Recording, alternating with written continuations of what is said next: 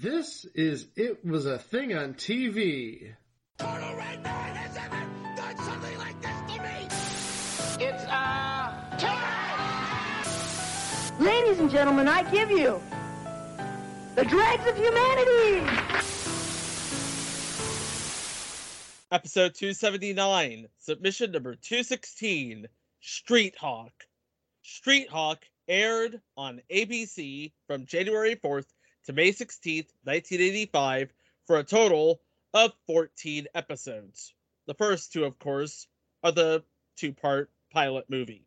If you're listening to this on Podbean, enjoy the theme music.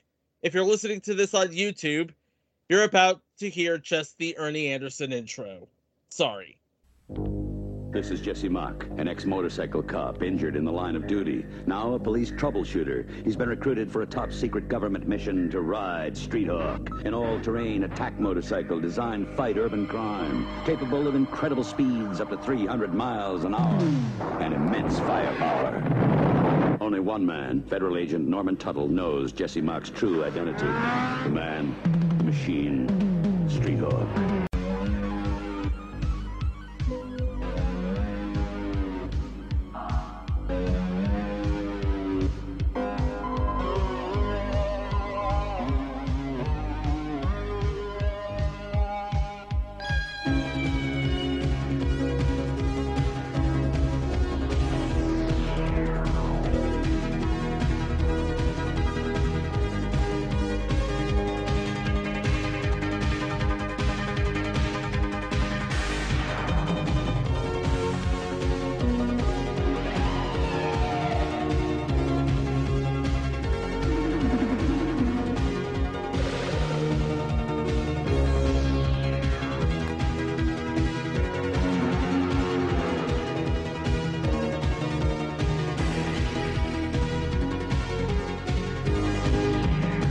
And America is in need of heroes.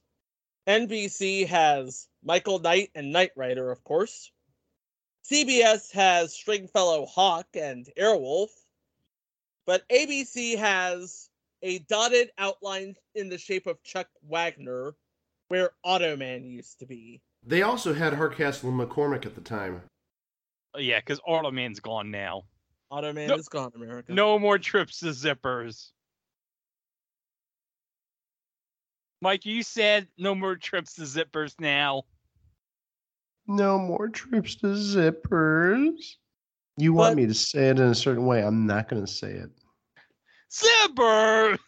Enter the creative team of two writers and a producer. The writers, of course, Paul M. Bellis and Robert Wallerstoff. And the producer, Bruce Lansbury. Yes, Angela's brother.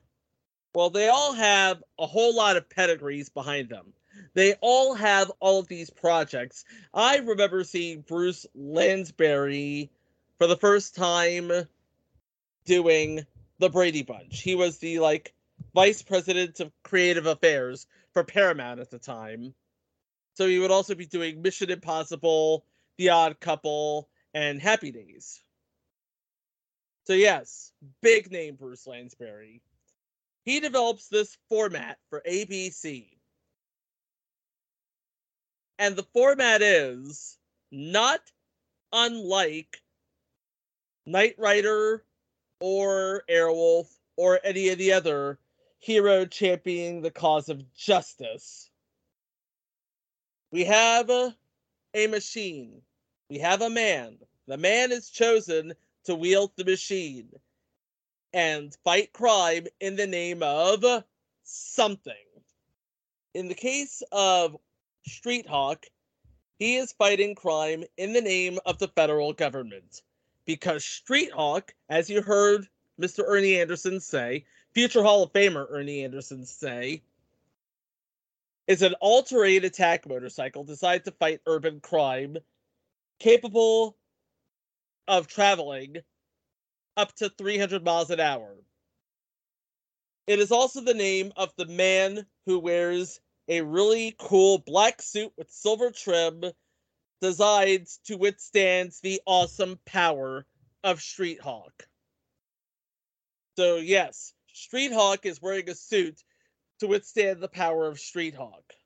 Am I making any sense so far? Yes, I think so. Okay. So, Street Hawk is riding Street Hawk for Street Hawk. That's Operation Street Hawk, set up by federal agents under the purview of Special Agent Norman Tuttle, who is the only one on Earth who knows that Jesse Mach is the Street Hawk. And this is one of the key differences between Street Hawk and other shows that are similar but legally distinct from Street Hawk. You see, Street Hawk is more like a Superman sort of thing, because nobody knows who Street Hawk is, and nobody else knows that Jesse Mach is Street Hawk. In fact, the Los Angeles Police Department, the LAPD, they consider Street Hawk to be a menace, an embarrassment, and a public relations nightmare. Not knowing that Jesse is actually the Street Hawk, and he is riding around fighting crime in his off hours while collecting a check from the LAPD so he could eat and pay his rent. Eat and pay his rent? Eat and pay his rent! I want to see rent. The rent is too damn high. Where is the rent is too damn high guy right now? I want to know. I have no idea. Well, wherever he is, the rent is too damn high guy. You gave us a memory in politics that we look back on fondly. Okay, so this show, Street Hawk, in which Street Hawk rides Street Hawk for Operation Street Hawk, produced by Limerick Templar Productions for Universal Television. Insert the Universal Television sound here. That would be the one, thank you.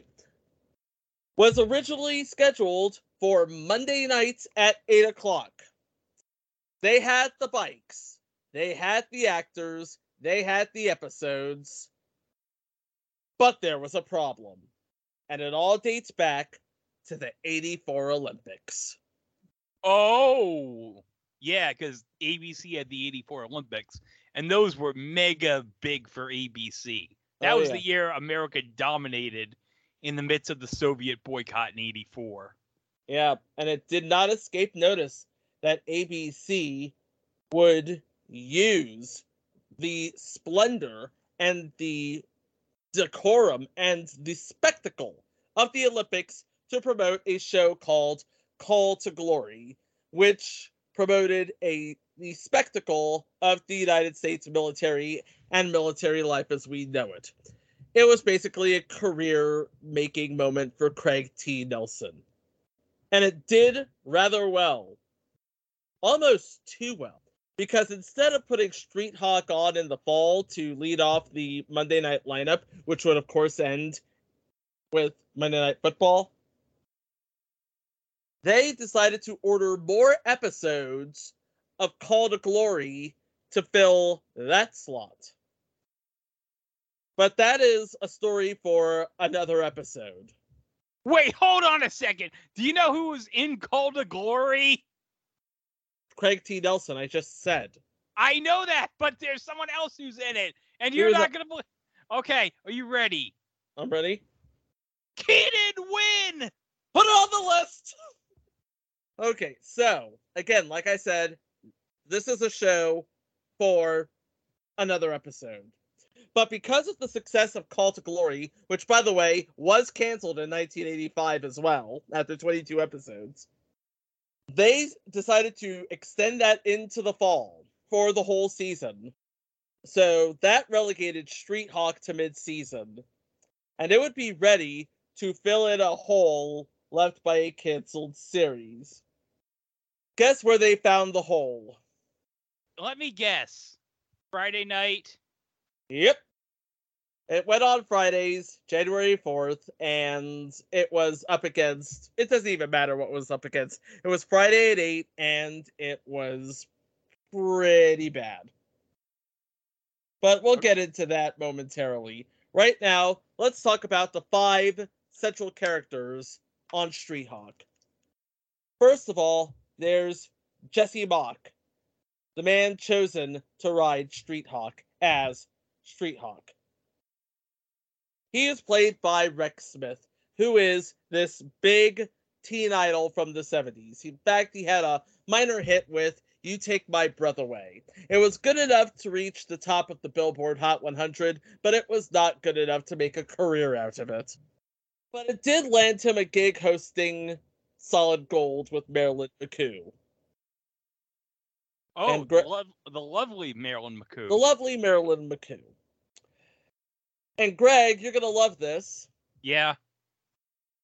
He plays Daredevil in The Trial of the Incredible Hulk, which we're going to be talking about soonish.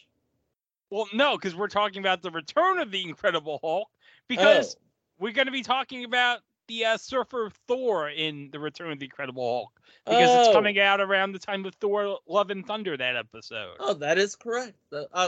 There were 3 Incredible Hulk made-for movies. Yeah, The Return, The Trial, and The Death of the Incredible Hulk. They were all really good. Just saying. Yeah, I haven't seen those in forever, so... Yeah. I remember one Sunday afternoon I was watching The Return of the Incredible Hulk. And I saw Thor, and I'm like, what's Mighty Thor doing there? I remember watching them on USA. In fact, I think I saw... I'll save it for the episode. So. Yeah, I'll save it for the episode. Yeah. And if Trial of the Incredible Hulk isn't on the list, it should be. Just saying. Because those 3 movies are golden. You think, CG Incredible Hulk ain't got nothing on Lou Ferrigno. So there was Rex Smith as Jesse Mach, a.k.a. Street Hawk. And then you have the bike. The bike was a modified 1984 Honda XR 500, which was used basically for road shots and close-ups. For stuff like jumping and wheelies and stuff, they used, and now I'm quoting, stunt bikes. And those stunt bikes were actually modified Honda CR250s. But the XR500, this bike actually is historic. The Honda XR500s are actually one of the very first electric start motorcycles. Pretty cool, huh? Yeah. But yeah, the modified motorcycle was used for like standard shots, close-ups, riding around, that sort of thing. And the CR250s were used for all of the stunt work. And the bike was designed by Andrew Probert, with series bikes designed by Ron Cobb. Andrew Probert, he's done work for Star Trek The Motion Picture and Star Trek The Next Generation. Ron Cobb did work for Dark Star, Raiders of the Lost Ark, Conan the Barbarian, Back to the Future, The Abyss, and a little art house film from 1977. You may have heard of it, called Star Wars. Nope, never heard of it. Never heard of it? Okay. No. I just thought I'd put that out there. Okay. All right. Playing his boss, Jesse's boss, Lieutenant Commander Leo Altobelli, was Richard Venture, who I want to say he's no longer with us, but he's known mostly as a film actor. He's been in Heartbreak Ridge with Clint Eastwood, Missing, Scent of a Woman with Al Pacino, Hoo-ah! Hoo-ha! Hoo-ha! Courage Under Fire with Denzel Washington and Meg Ryan, and he was in Law and Order as D.A. Douglas Greer. His last Credits was in 2001 in Series 7, The Contenders, which basically satirized the reality show genre. Meanwhile, his other boss, Special Agent Norman Tuttle of the Los Federales, was played by Joe Regal Budo. And of course, you know him as Frank Fontana on Murphy Brown. And of course, we talked about him in a previous entry, Ace Crawford Private Eye. This is a far cry from Ace Crawford Private Eye, let me tell you. And rounding out the cast is Jeannie Wilson, who was not in the pilot, but did play a role in the rest of the series, as Rachel Adams, his co-worker at the LAPD. Fun fact, there were a couple of well-known established actors. Well, they weren't well-known or established back when Street Hawk aired, but here in the future that we currently live in right now, they are well-known established actors who read or were considered to play Jesse Mach. Don Johnson and George Clooney. Really? Wow. Yep. Universal liked George Clooney, ABC did not, apparently, so they went with Rex Smith, who, if you think about it, looks like Jan Michael Vincent and David Hasselhoff had a kid. Don't try and think about the science behind it. And those 5 are pretty much in every episode, except for the pilot, which we'll talk about right now. Now, the pilot was actually released as a movie, but in, subsequent releases, it is broken up in 2 parts, episodes 1 and 2. And it pretty much fleshes out the entire premise of the series. There was no overreaching arc. There was just the crime of the day. There's a man, there's a bike, there's some really bad dudes, put them together, and watch the fireworks happen. In the first episode, injured motorcycle cop Jesse Mach is chosen to test ride a top-secret government ultra-fast attack motorcycle called Street Hawk, and is partnered with his creator, Norman Tuttle, to combat urban crime in Los Angeles. Their first assignment is to take down a sadistic drug smuggler, Anthony Carino, who is the reason for Jesse's injury and the death of his partner. Oh, no. We've seen that before. Mm-hmm. Puchinsky. Yep. But nobody's coming back as a dog, I'm afraid. Thank God. I want to say playing the said partner was Robert Beltran. He played Marty Walsh. Of course, Robert Beltran, known nowadays as Commander Chakotay on Star Trek Voyager. I'm probably the only one in America who loves Star Trek Voyager. I make no apologies. And also on the cast, we have Lawrence Pressman as Thomas Miller. Lawrence Pressman from Doogie Howser. But guys, you'll never guess who played the big bad this week. Oh, who? Playing the role of Anthony Carino. And this would be a few months before Dr. Emmett Brown, Christopher Lloyd. Great Scott! But also he'd be playing the Klingon baddie Krug in Star Trek 3, which means we'll have to play this again from Star Trek 3. Starfleet regulations, that's outrageous! No. The John That's Star Larroquette, Trek 4. Come on, I knew that. that John Larroquette saying, I do not deserve to live. You. Help us or die. I do not deserve to live. Fine, I'll kill you later. Well, remember, what Christopher Lloyd did in Star Trek 3 led to the events that led to John Shuck saying, Starfleet regulations, that's outrageous. So really, it's Christopher Lloyd's fault we got that line. One thing I want to add about this episode, this was a 90-minute pilot. Yep. So its time slot is a little different than usual, but actually, taking a look at this show, there were numerous time slots for this show. And I know Chico talked about look at the competition, which we're going to do in a bit. Good heavens, wherever it went, it was up against competition galore. Even in its planned Monday night at 8 slot. I don't even see a Monday on here. Let's just say Street Hawk's slot went to Call to Glory. Episode 2. A Second Self. An old friend of Jesse's comes to town and they have fun. But what Jesse doesn't know is that his friend is working for some people who want Street Hawk. Man, the machine, the whole package. They want Street Hawk.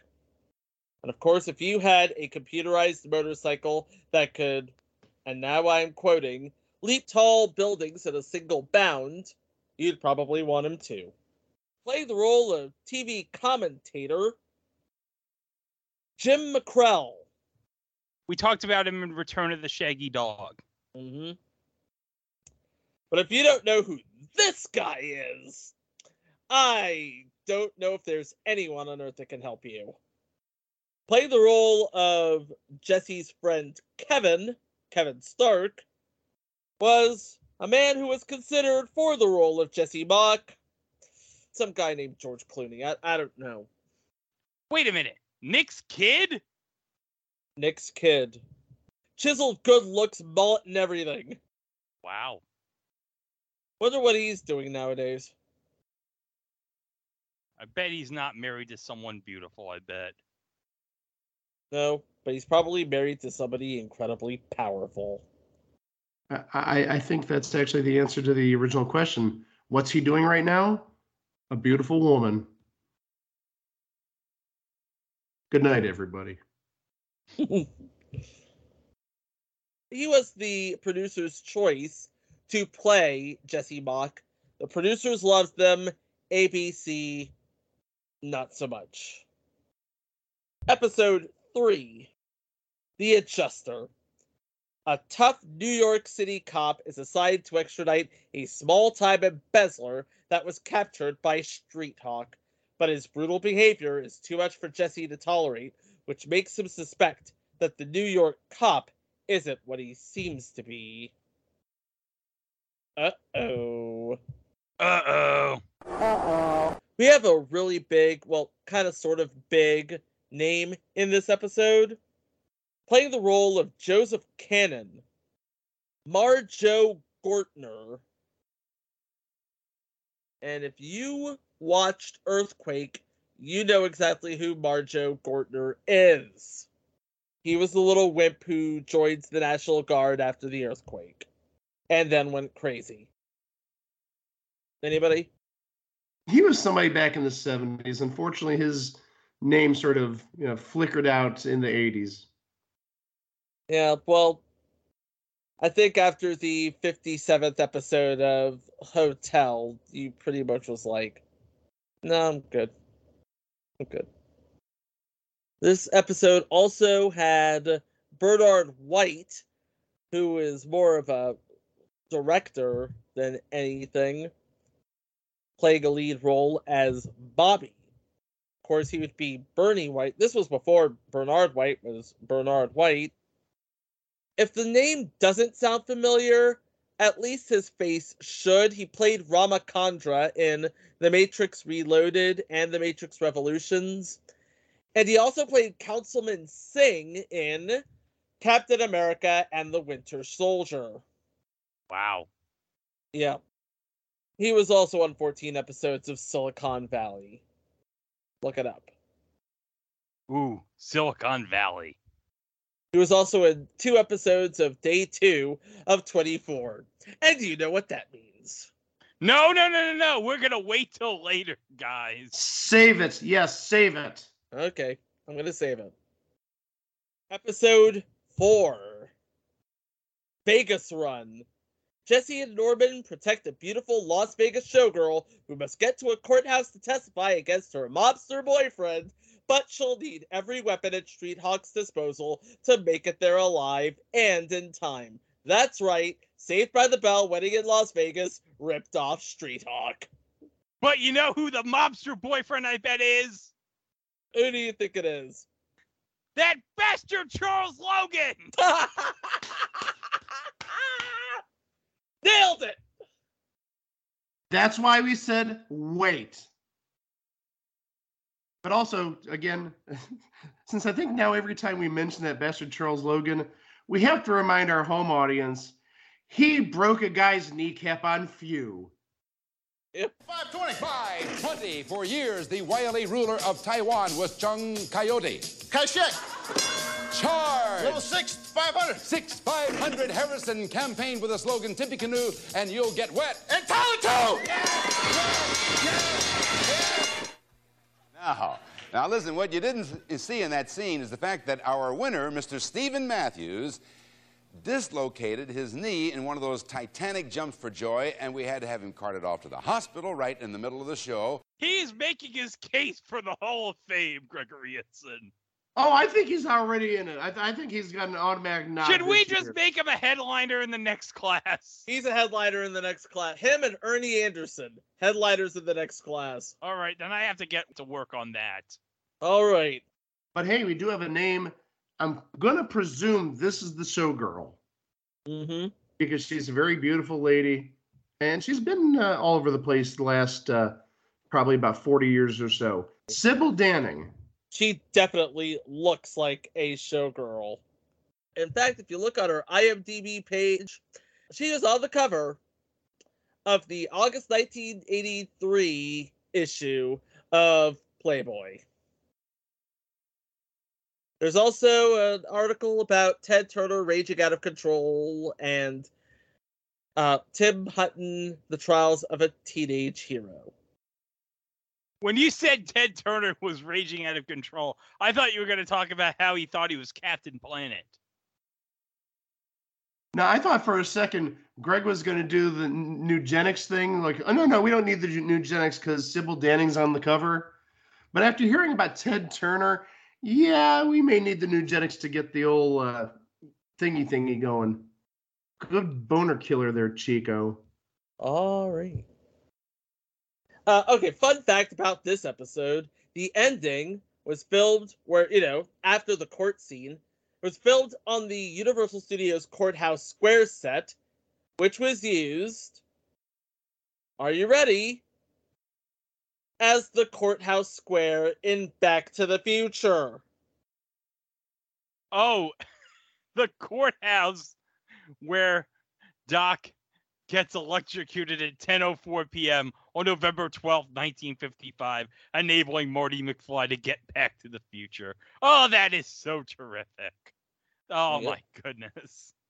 Wasn't the Hill Valley Town Square also used in Gremlins, if I'm not mistaken? I'm not mistaken, yeah. Yeah, it played the role of Kingston Falls in Gremlins. So, yeah, that town square has had a lot of history. Episode 5. Dog Eat Dog.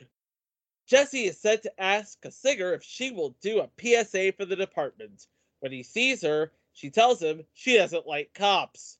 Later, her boyfriend/manager takes her away. Jesse has a funny feeling about him, so he follows them. When he arrives at her home, some men are there. He gives her a videotape and tells her to hold on to it. Jesse arrives and she goes on the run. With help from Norman, they find out she was close to a musical legend and they go to see him and she's there. Remember, kids, Norman Tuttle, not only the creator of Street Hawk, he's also, Greg, the guy in the chair. Oh, I thought you were going to say he's not only the creator of Street Hawk, he also invented the Hair Club for Men. No. But I understand where you would make that mistake. Because Cy Sperling is not only the creator of Hair Club for Men, he's also a client. Yep. Later, the men who killed her manager tries to grab her, but they grab her friend instead. Jesse asks her what's going on. She gives him the tape and they watch it. It shows a murder, but unfortunately the man's face is not clear, so there's nothing they can do. She then leaves because she saw something but doesn't tell them what she saw. Jesse then takes the tape to Norman to see if he can do something with it, and they learn who the killer is and his victim. Murder, lies, videotapes, and rock and roll. It all comes to a head in this episode. Also in this episode, playing Deborah Shane, who I imagine is the singer, someone we talked about on this podcast, Daphne Ashbrook. You know who Daphne Ashbrook is, right? Yeah, she was in the Doctor Who 1996 TV movie. Paul McGann got a big smooch with her. I remember that. Oh, but yes. Also in this episode, playing Neil Jacobs is James Whitmore Jr., who is known for Baba Black Sheep, Hunter, Tequila and Bonetti, and The Good Wife. I cannot wait for the Tequila and Bonetti episode, just saying. Oh, yeah, that'll give us an excuse to talk about Terry Funk again, since he was on Tequila and Bonetti. He was on Tequila and Bonetti. Yep. And a couple more names on this episode are Kai Wolf, who played the character Bingham. You don't know his name, but you've definitely heard his voice, especially if you're a fan of the Call of Duty series. He also played in Tomb Raider, the 2013 release, Indiana Jones and the Emperor's Tomb, Medal of Honor Allied Assault, Power Rangers Time Force Quantum Ranger Clash for Control, and played Nazi number 3 on an episode of The X-Files. Nazi number 3, not Nazi number 1, not Nazi number 2, Nazi number 3. Imagine the Juan situation, but with Nazis. Juan 1, Juan 2, and Juan 3. Also on this episode, playing the role of Virgil Powell is Lee Ving. And if you're a fan of Clue, the movie... Yes, he was Mr. Body in Clue. Mm-hmm. He was also Johnny C in Flashdance, and on the soundtracks to Repo Man and Bill and Ted's Excellent Adventure. Yeah, because he was in the group Fear, if I'm not mistaken, which was John Belushi's favorite band. Fun fact. Oh, hold on a second. Chico, I gotta be honest. When you said Virgil Power, you know what I thought was going to be playing the role of Virgil Power? Oh, God. Who? Virgil. Okay, moving on to the next episode. Predictable, but still funny. Predictable, but also still funny. Episode 6, Fire on the Wing. The warehouse district is targeted by an arsonist who has never seen or leaves clues. At the same time, Rachel is offered a job by one of the rich warehouse owners, putting her life in danger. Uh-oh. That's what I was waiting for. Some of the lead guest stars, as Peter Rager, we have Earl Boen. Earl Boen, of course, known for starring with Arnold Schwarzenegger as Dr. Silberman. Yeah, Dr. Silberman in the Terminator movies. In the 3 good Terminator movies, I should say. Terminator 3, not so much. The Terminator was good. Terminator 2 was really good. Terminator 3 was just okay. But I could go the rest of my life not seeing the next 3. Oh, no. Especially not Terminator Genesis. F that. But we did talk about Earl Boen because he was in Second Chance 1987 / Boys Will Be Boys as the boss of Matthew Perry's character, Chaz. Yep. Wonder if he ever ran into St. Peter. I wonder indeed. And another guest we have on this episode, Clu Gulager. We talked about him in the Master episode. So yeah. Known entity. And also in this episode, playing the role of Eddie Watson is Jerry Burns. AKA... Yes! That Jerry Burns from Something So Right. Well, beyond that, he was also on Dear John. Yeah, Dear John.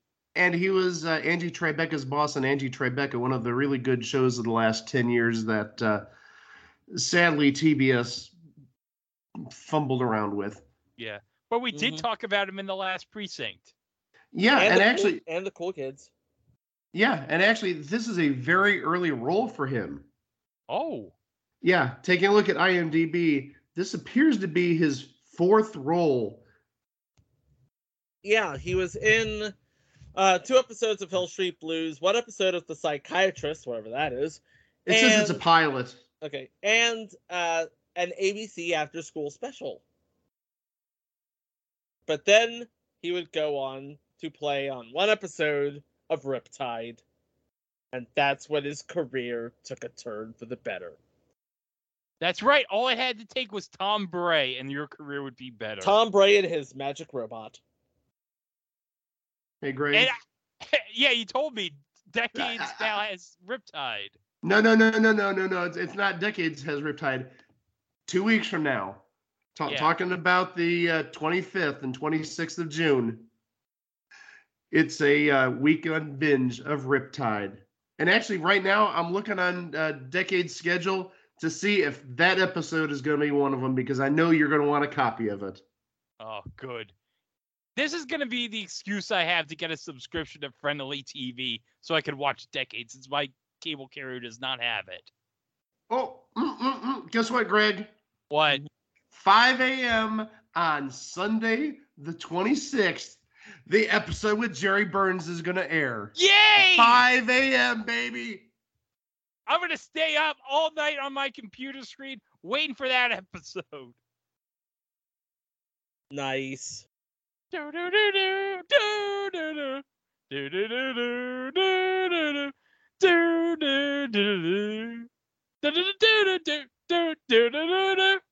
other person appearing on this episode, this may be even bigger than Jerry Burns and all the other names you've mentioned, and you're overlooking him. Okay. Playing Morgan Hartman on this episode was Tig Andrews. He was like the leader of the Mod Squad.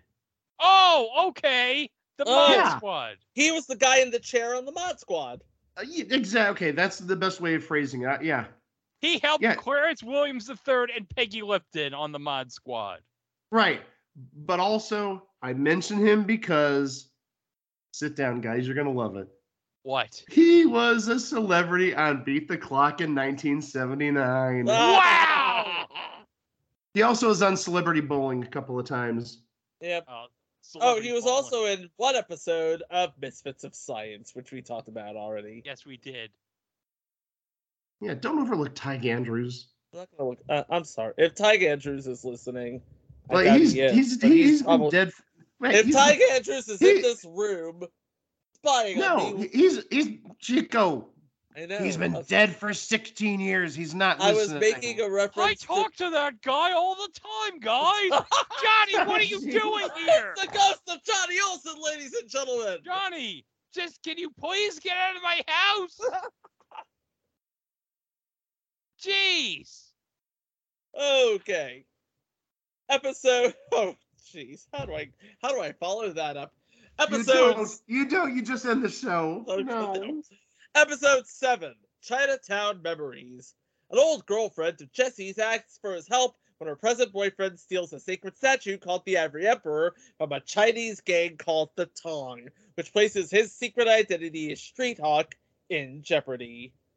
Not the good Jeopardy with Ken Jennings. We're talking about the bad Jeopardy with Aaron Rodgers. Yeah, I went there. No, the bad Jeopardy with Dr. Oz. And I went there. I guarantee you John Fetterman was not a fan of that week with Dr. Oz, let me tell you. No, he wasn't. But yeah, we have a whole lot of talent on this episode. Playing the aforementioned former girlfriend, Lily, Sheila McLeod, who was in a lot of British shows, actually. And an episode of the Young Indiana Jones Chronicles. And then we have, oh god, guys, we have a person who was in Teenage Mutant Ninja Turtles and a person who was in Teenage Mutant Ninja Turtles 3. In Teenage Mutant Ninja Turtles, we have James Saito, who plays Joe Ching. He actually played the Shredder in Teenage Mutant Ninja Turtles. Oh, so we see him when he takes the mask off. Yes. He's the guy who takes the mask off in the 1990 TMNT movie. Yeah, but it was not his voice, which I don't get, but whatever. But nowadays you can see him in the new cult classic movie, Always Be My Maybe, with Ali Wong in it. What? It's a good movie. I like it. I've never heard of that movie until just now, so. Okay. And playing the role of Mr. Chen, Sab Shimono, who was in Teenage Mutant Ninja Turtles 3 as Lord Norinaga. He was the number 2 baddie, right, in that movie? Yes. Okay. I haven't seen Ninja Turtles 3 in forever, so it was not good. No, it was not. Oh, the turtle suits in that movie sucked. Oh, yes, they did. I was like, yeah, you didn't think the turtle suits, after that movie, you didn't think the turtle suits would get any worse. And then Saban comes in 1997 and says, hold my sake. Oh, we'll be talking about that eventually one day. He's known as a voice actor nowadays. He was in Stretch Armstrong and the Flex Fighters, Samurai Jack, and the 2012 TMNT series as Mr. Murakami.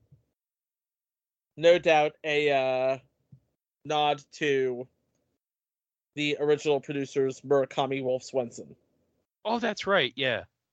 And as the Tong family boss, we have Aki Aleong, who was in a whole lot of it reads like a laundry list of B movies that went straight to video, where he played that Asian guy from that thing.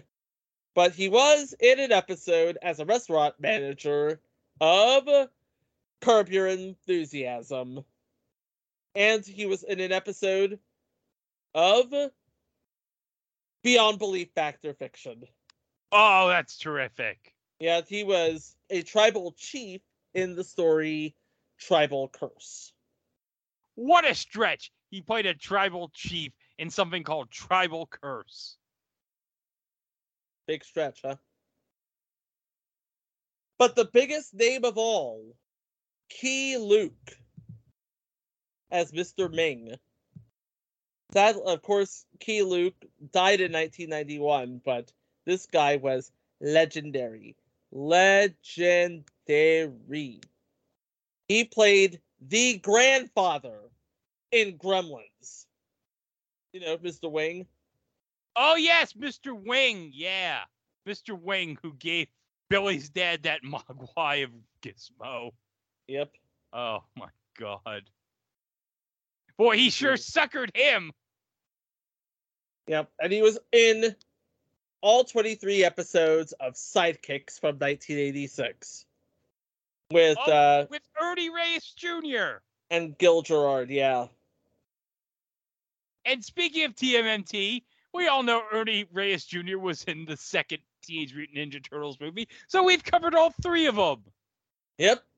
He was also in the first TMNT's movie as the Donatello stunt double. That's right. Oh, and let's not forget, Ernie Reyes Jr. was in Surf Ninjas.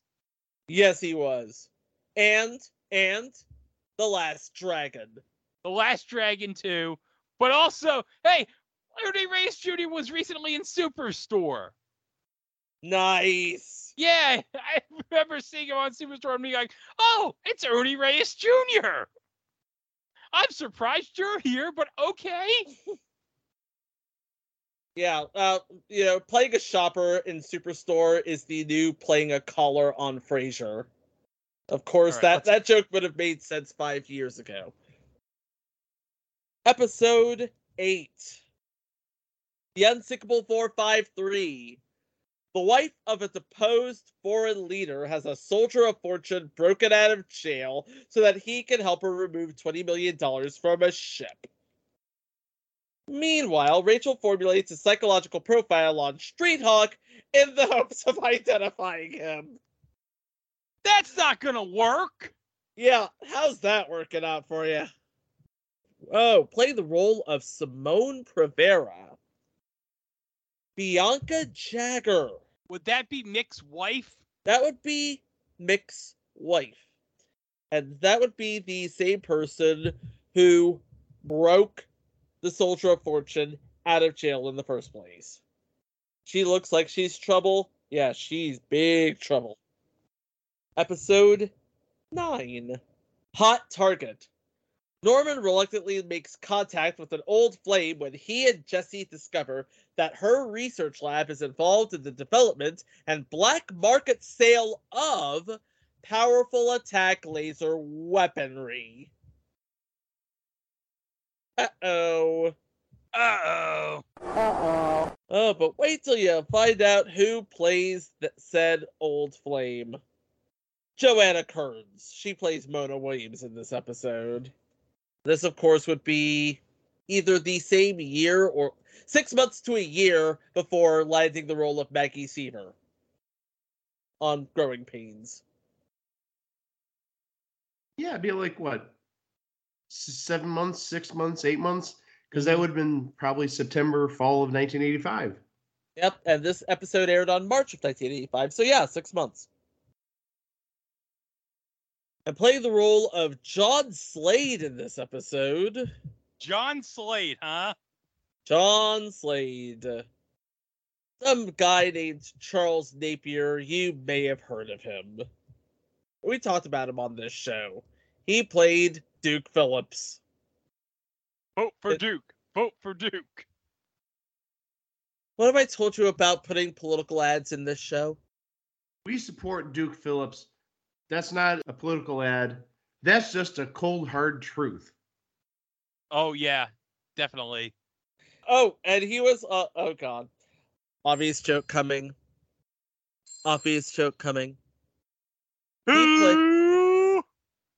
He played the role of Sheriff Bates in a 2006 episode.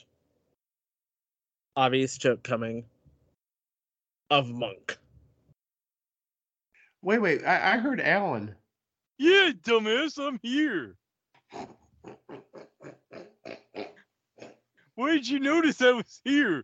Oh, wait. What did you just say, Chico? I said he played a sheriff on a 2006 episode of Monk.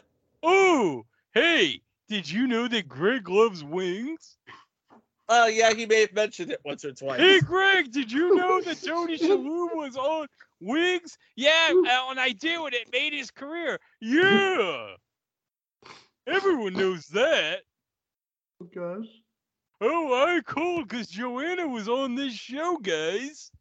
Yes, so she was. Yes, she was on this show. She so played whenever, yeah. So whenever Joanna's mentioned, I have to call in. Ah. Yeah, she played the role of Norman Tuttle's old girlfriend. Yeah. Yeah, the former meets the current. Isn't that awkward? I know. Okay, well, it's nice seeing you again. Yeah, it is. Well, I'll see you later. But always remember, Wigs made Tony Shalhoub's career. I know, Alan. There's no doubt it made Tony Shalhoub's career. It's so great that I'm being able to talk to you for the first time in a while, Alan, since I'm usually never here when you're here. I know, isn't that weird? I know. Well, I'll see you later, Alan. Okay. Hey, Alan. Hey, Wimmy, what are you doing? I'm saying hi from 1985. Bye-bye. Oh, okay. Yeah. Press Your Luck and Growing Pains were on at the same time. Yeah, they were. They were.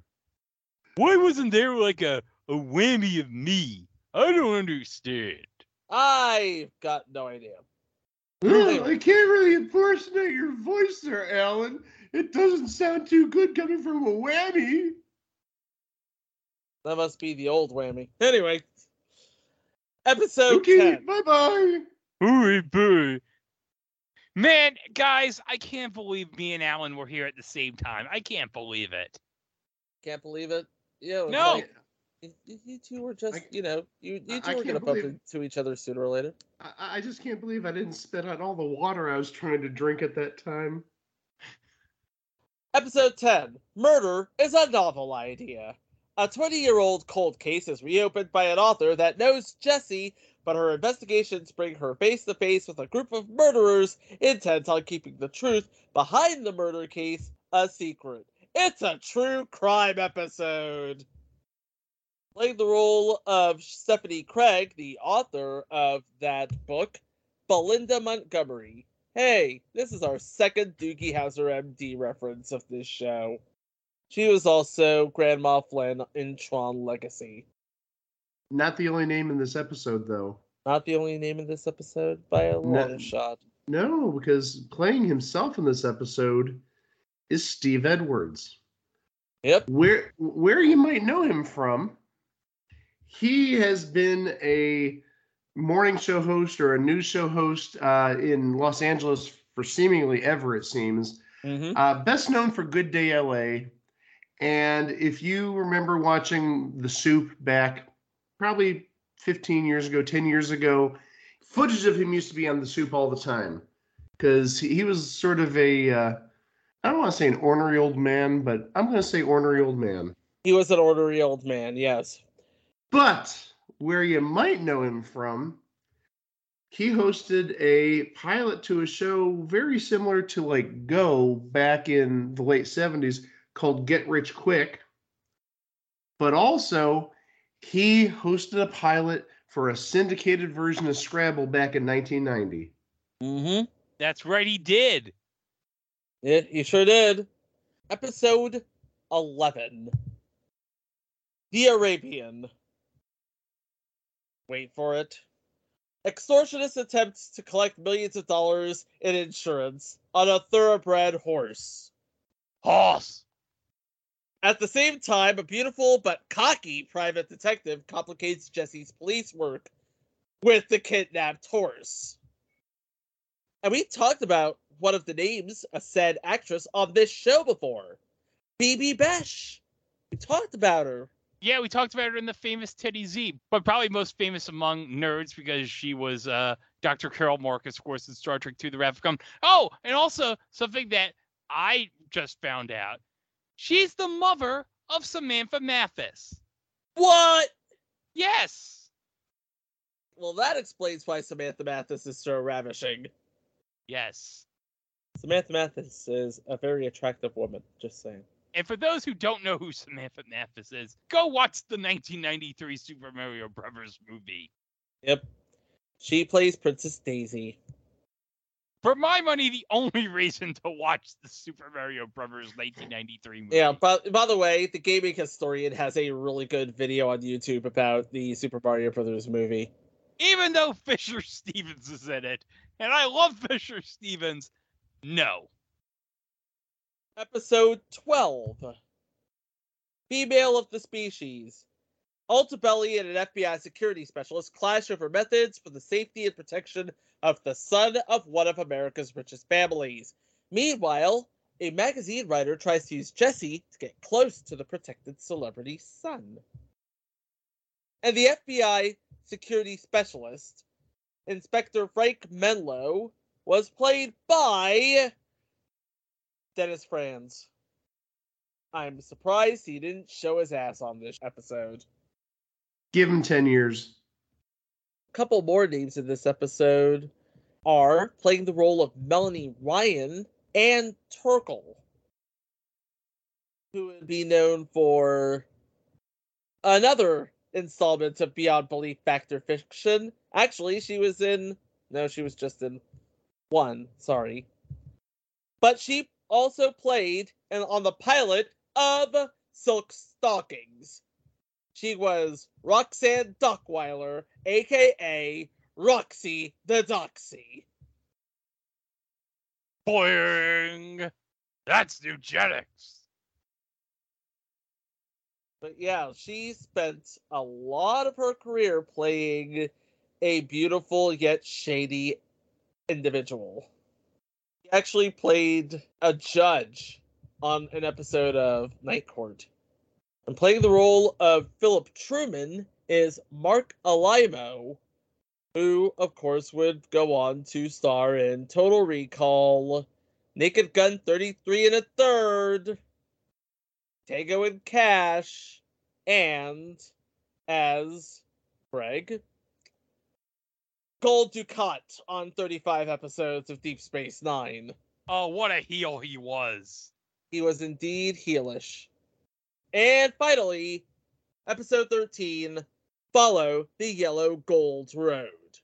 Street Hawk must deal with overzealous vigilantes protecting their neighborhood, a team of gold thieves, and Power getting cut off his access to Command Center's computers and Norman's ability to help. A lot of names in this episode. We have Catherine Parks as Simpkins' daughter. Catherine Parks, of course, from Friday the 13th, Part 3, and Weekend at Bernie's. Oh, Weekend at Bernie's. Weekend at Bernie's. Hold on, let me just see who she played in Weekend at Bernie's. I can tell you who she played at Weekend. Who'd she play in Weekend at Bernie's? She played Tina, Vito's girl. Oh, that's right, she was Vito's girl in Weekend at Bernie's. Yeah. We actually talked about her before on this podcast, or we should talk about. We haven't talked about her on this podcast, but we might be able to in the future. She played Senora Anita in Zorro and Son.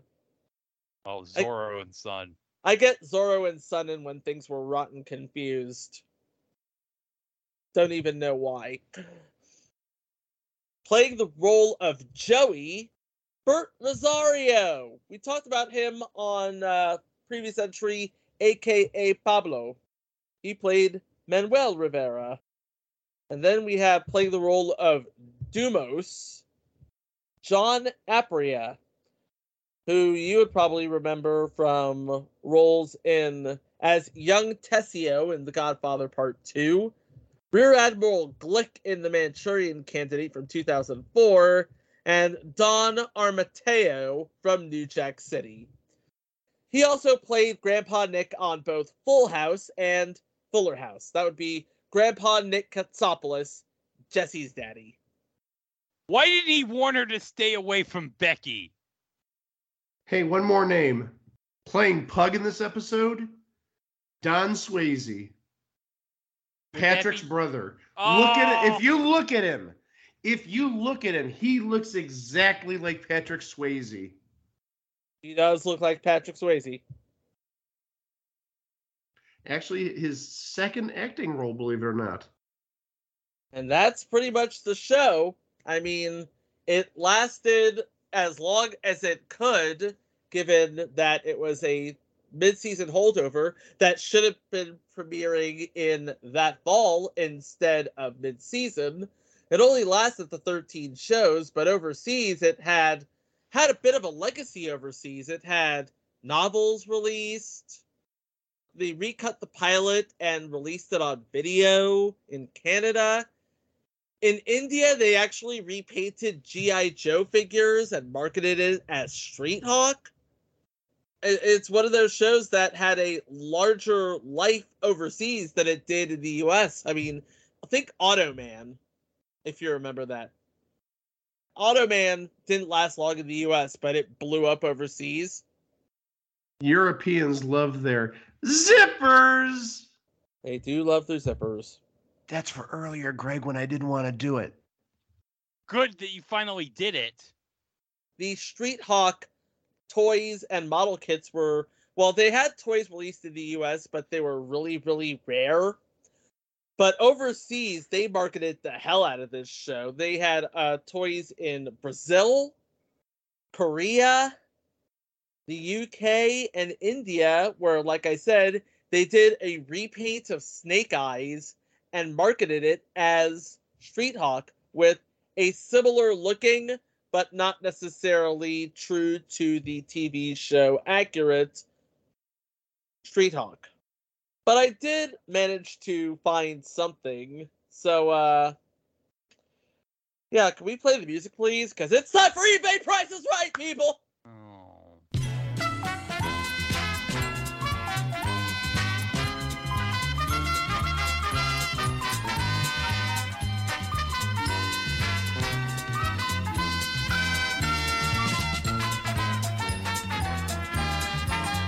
This is the actual released mega rare version of Street Hawk. Now, it was not marketed as a connection to a TV show, but if you open the box and you look at the actual molds, they do have a 1984 Universal Studios little bit of flash there. It has hyper thrust speed, real cycle sound, does wheelies, can jump, and it comes with its own Street Hawk Jesse Mach figure. No batteries required. Wow. No batteries required.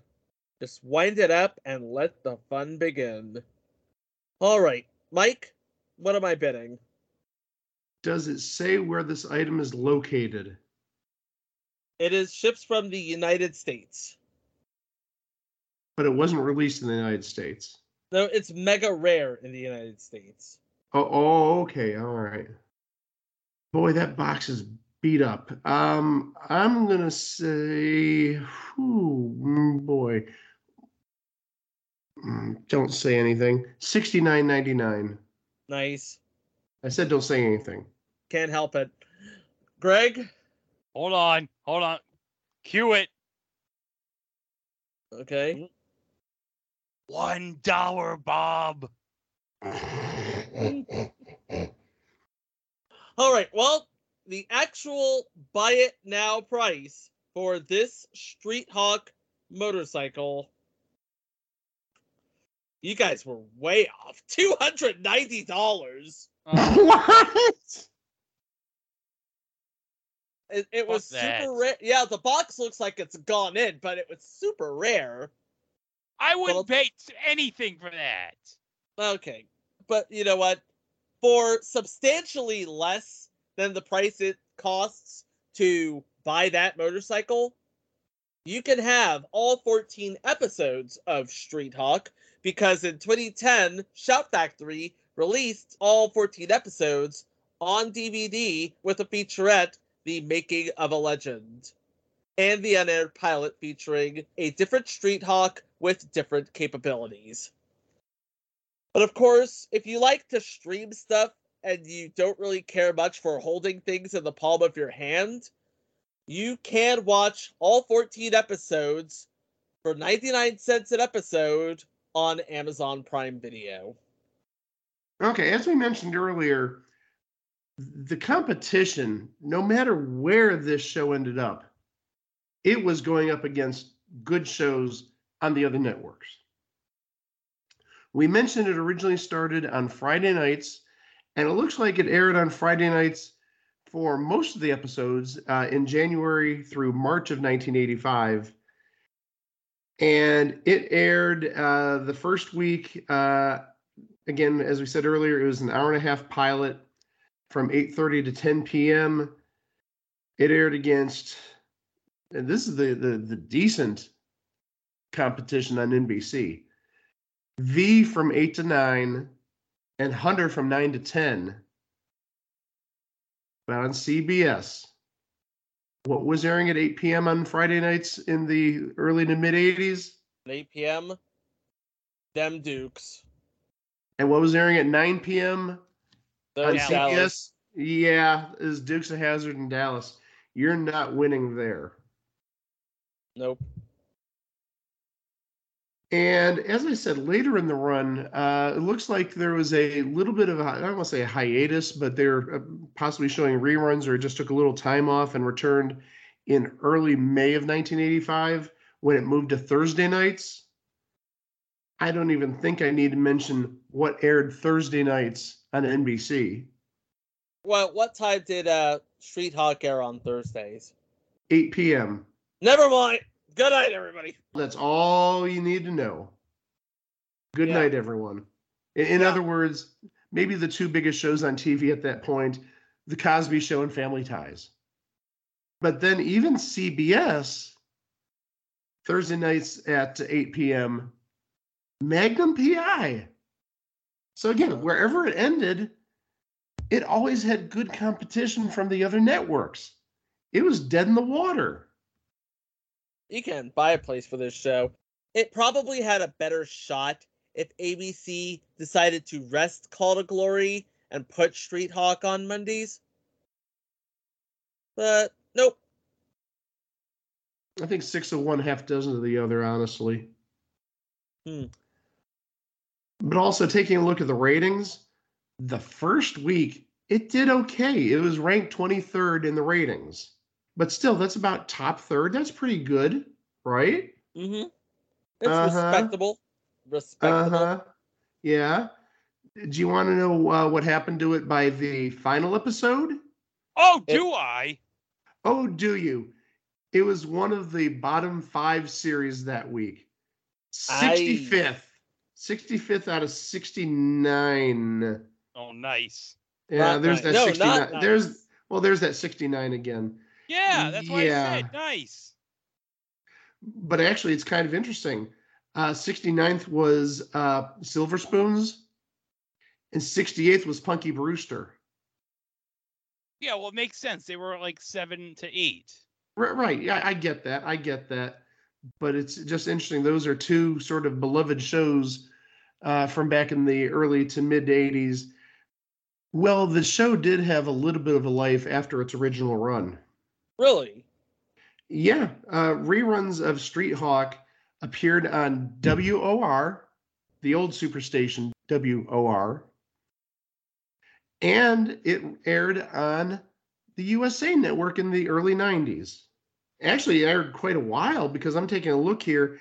I see listings for Street Hawk on USA actually in prime time, believe it or not, 9 p.m. on a Wednesday in July of 1988.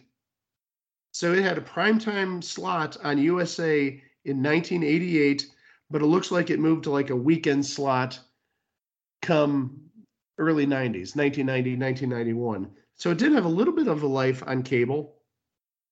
Had a little bit of a life on cable, and it had a little bit of life internationally.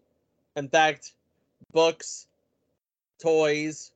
Did we mention the video game for the ZX Spectrum? No, you didn't. There was a video game for the Spectrum? The ZX Spectrum, yep.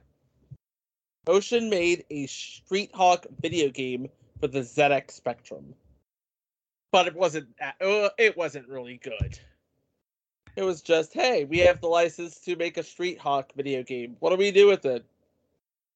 Make the stupid game! Okay. But for all the things going for it, it couldn't compete with the likes of Knight Rider, Airwolf, and like Automan before it. It just became a thing on TV. But that theme song, though, that hits. That theme song hits. But you know what else hits? Our website. It was a thing on TV.com. We have over 350 episodes of content. We're talking about episodes, minisodes, live watches. We have the recent It Was a Thing Presents, where Greg was driving and recording at the same time. Hands-free, I should say.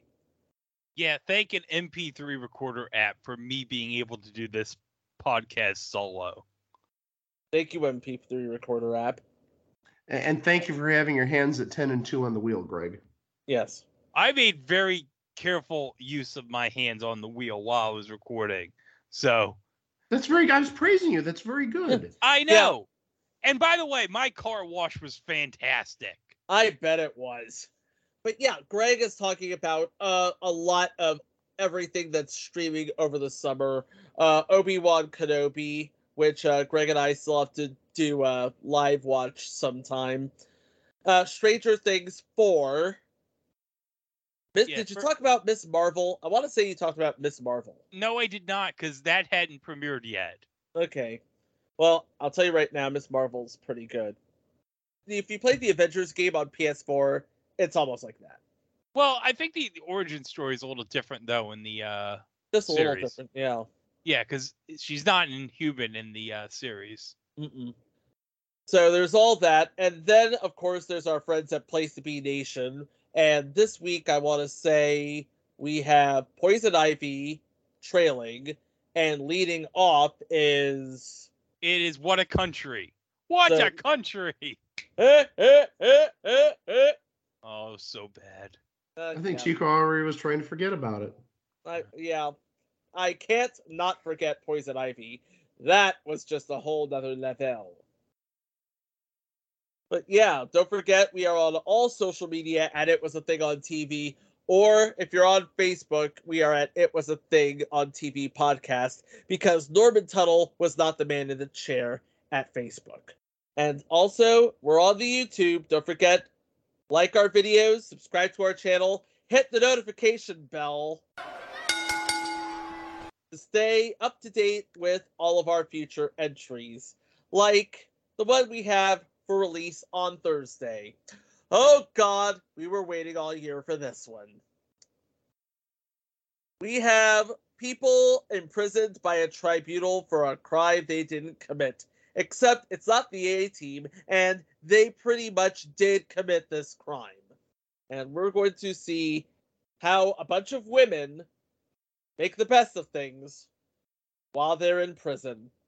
It's Orange is the New Black, but 20 years early. Next time. Like 30 years early, silly. No, Orange is the New Black was in 2007, right? No, it was in the 20. Netflix didn't start streaming in 2007. What universe are you living in? My math was completely wrong. It's 35 years. My mistake. It's 25 years. My mistake. Okay. Good heavens, Chico, buy a calculator.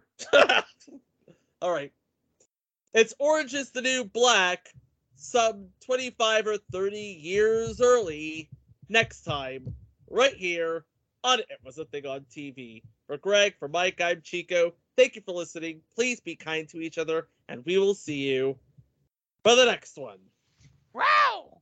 I guess you'll find something. I don't know. I'll think of something, God.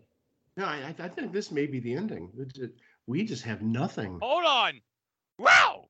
Street Hawk. Now we have something. Hey guys, remember the original gimmick of the RAR was Greg did the RAR and then said the title of the show as a tribute to Manimal? I know, pretty sad, right?